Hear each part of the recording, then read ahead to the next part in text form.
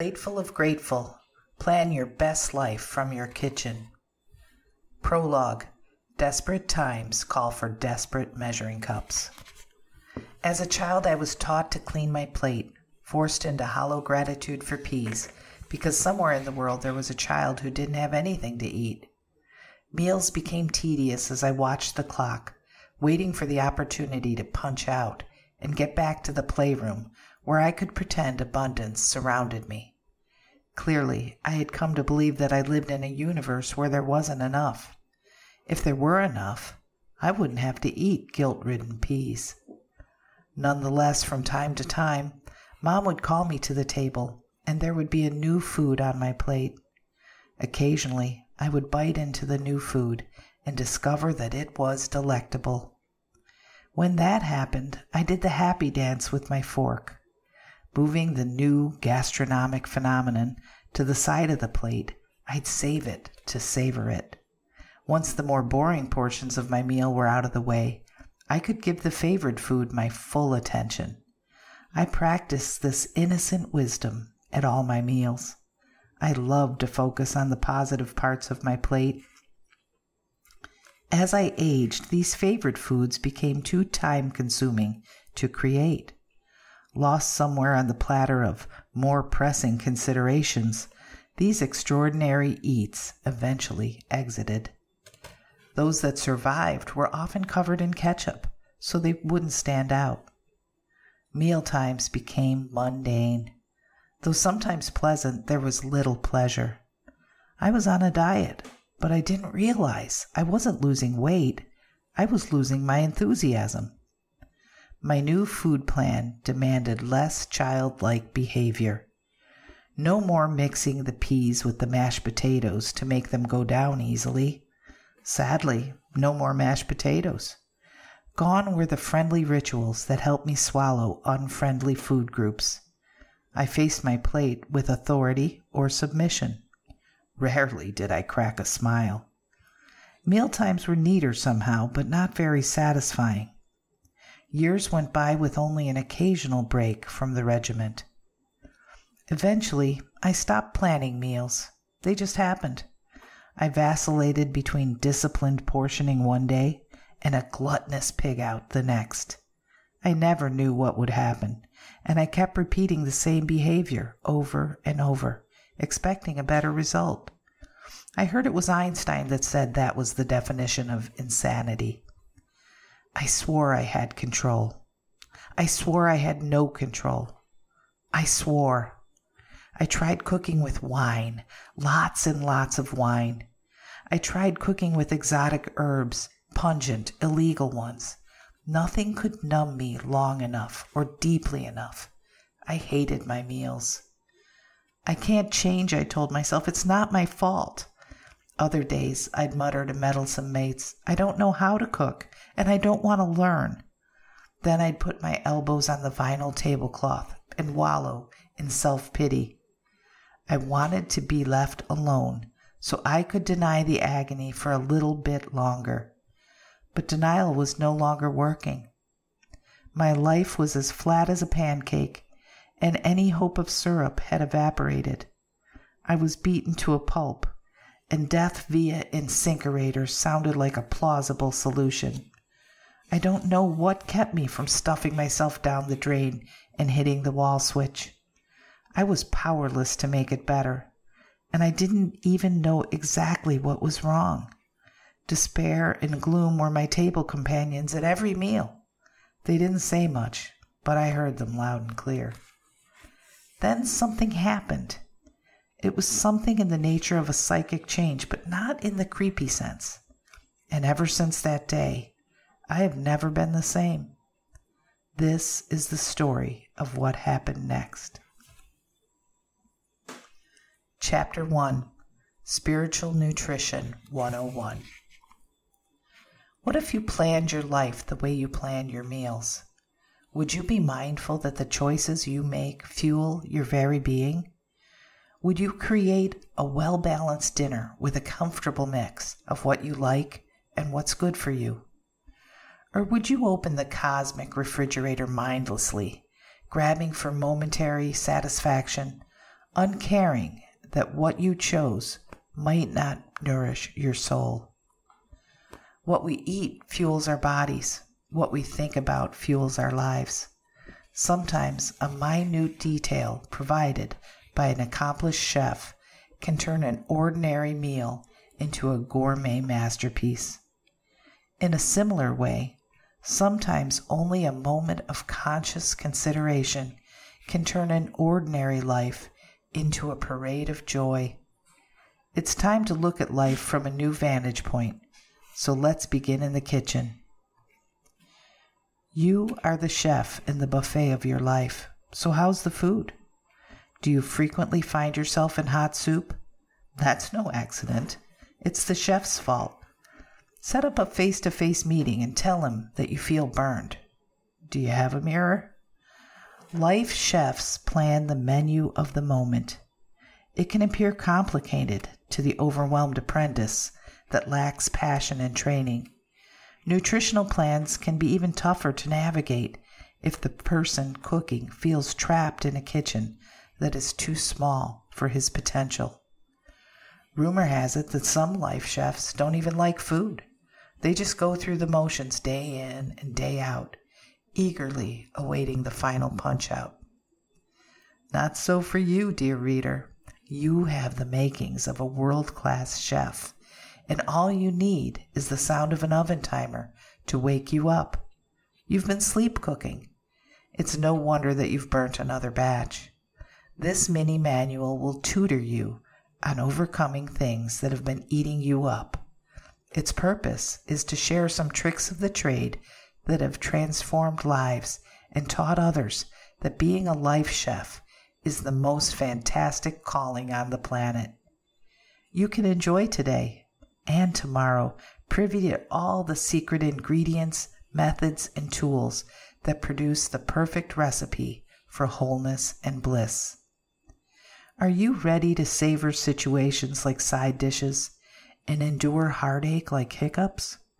Will you set the table of this moment and welcome unexpected guests, knowing that you will have plenty to go around?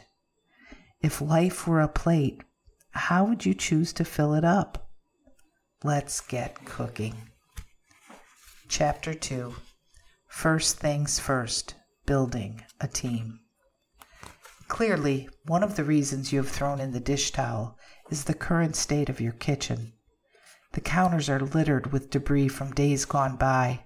The oven has a layer of gunk that made Mr. Clean lose his hair. The equipment is shot, the tools are broken or dull, and the cabinets are laden with ingredients past their expiration date. It's no wonder you avoid the sink area, where decaying dishes of before became a DeLorean whooshing you back to past failures. It's time to put on the gloves and come out clean. Those flimsy latex gloves will not suffice. Reach for the heavy rubber variety for this job, and you will need lots of cleaning supplies. Get ready to make a list. Did you hear that click? And now a faint hum buzzes in the background. That's no surprise.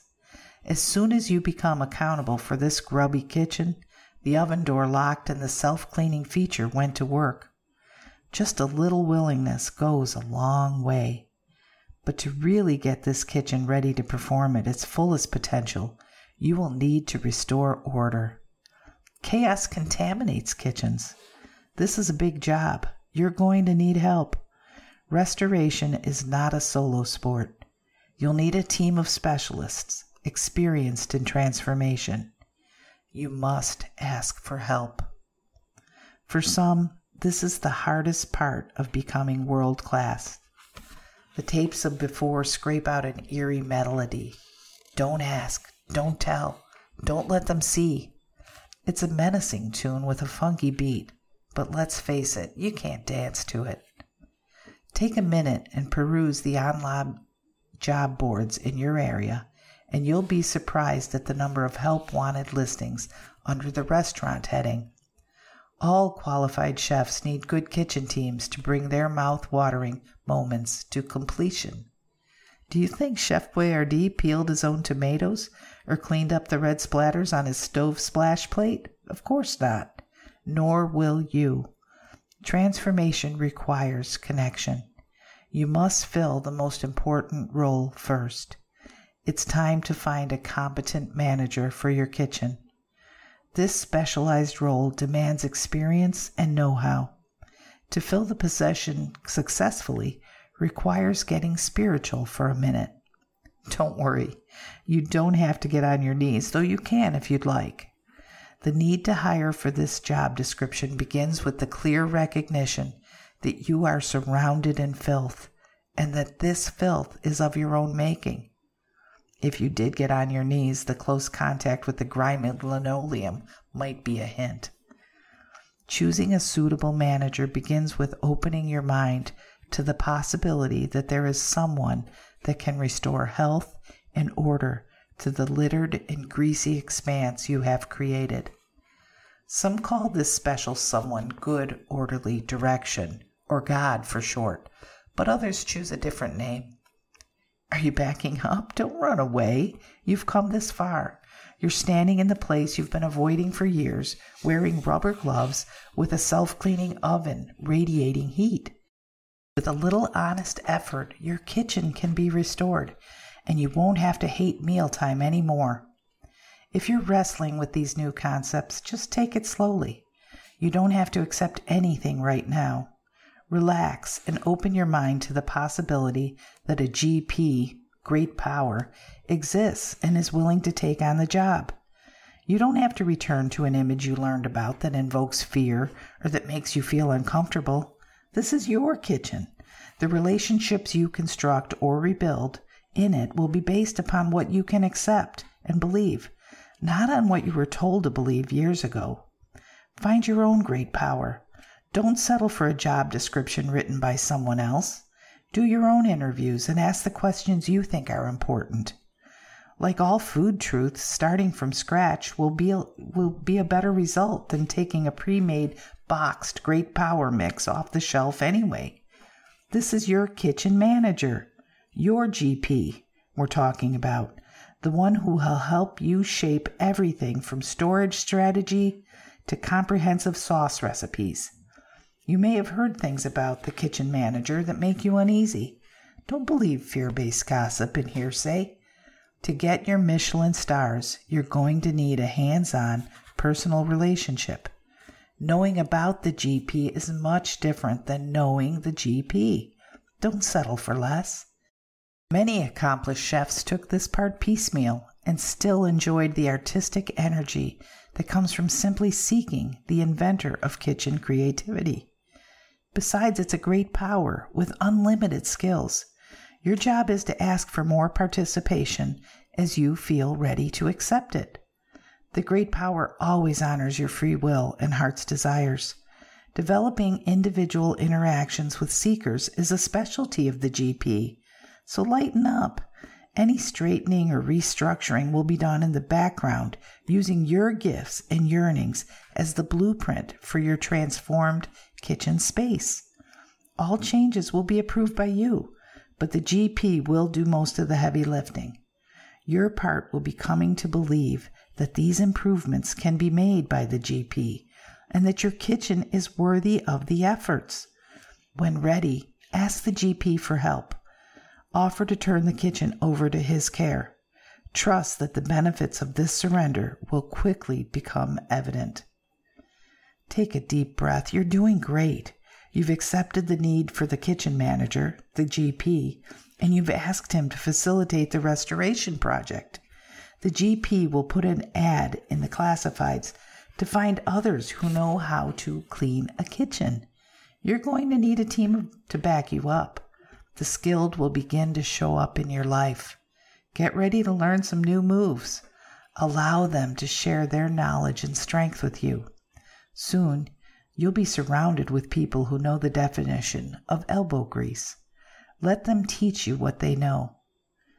Cleaning out the rubble of hurtful hush puppies, livid lasagnas, pitiful pastries, and terrified treacle will take some scraping.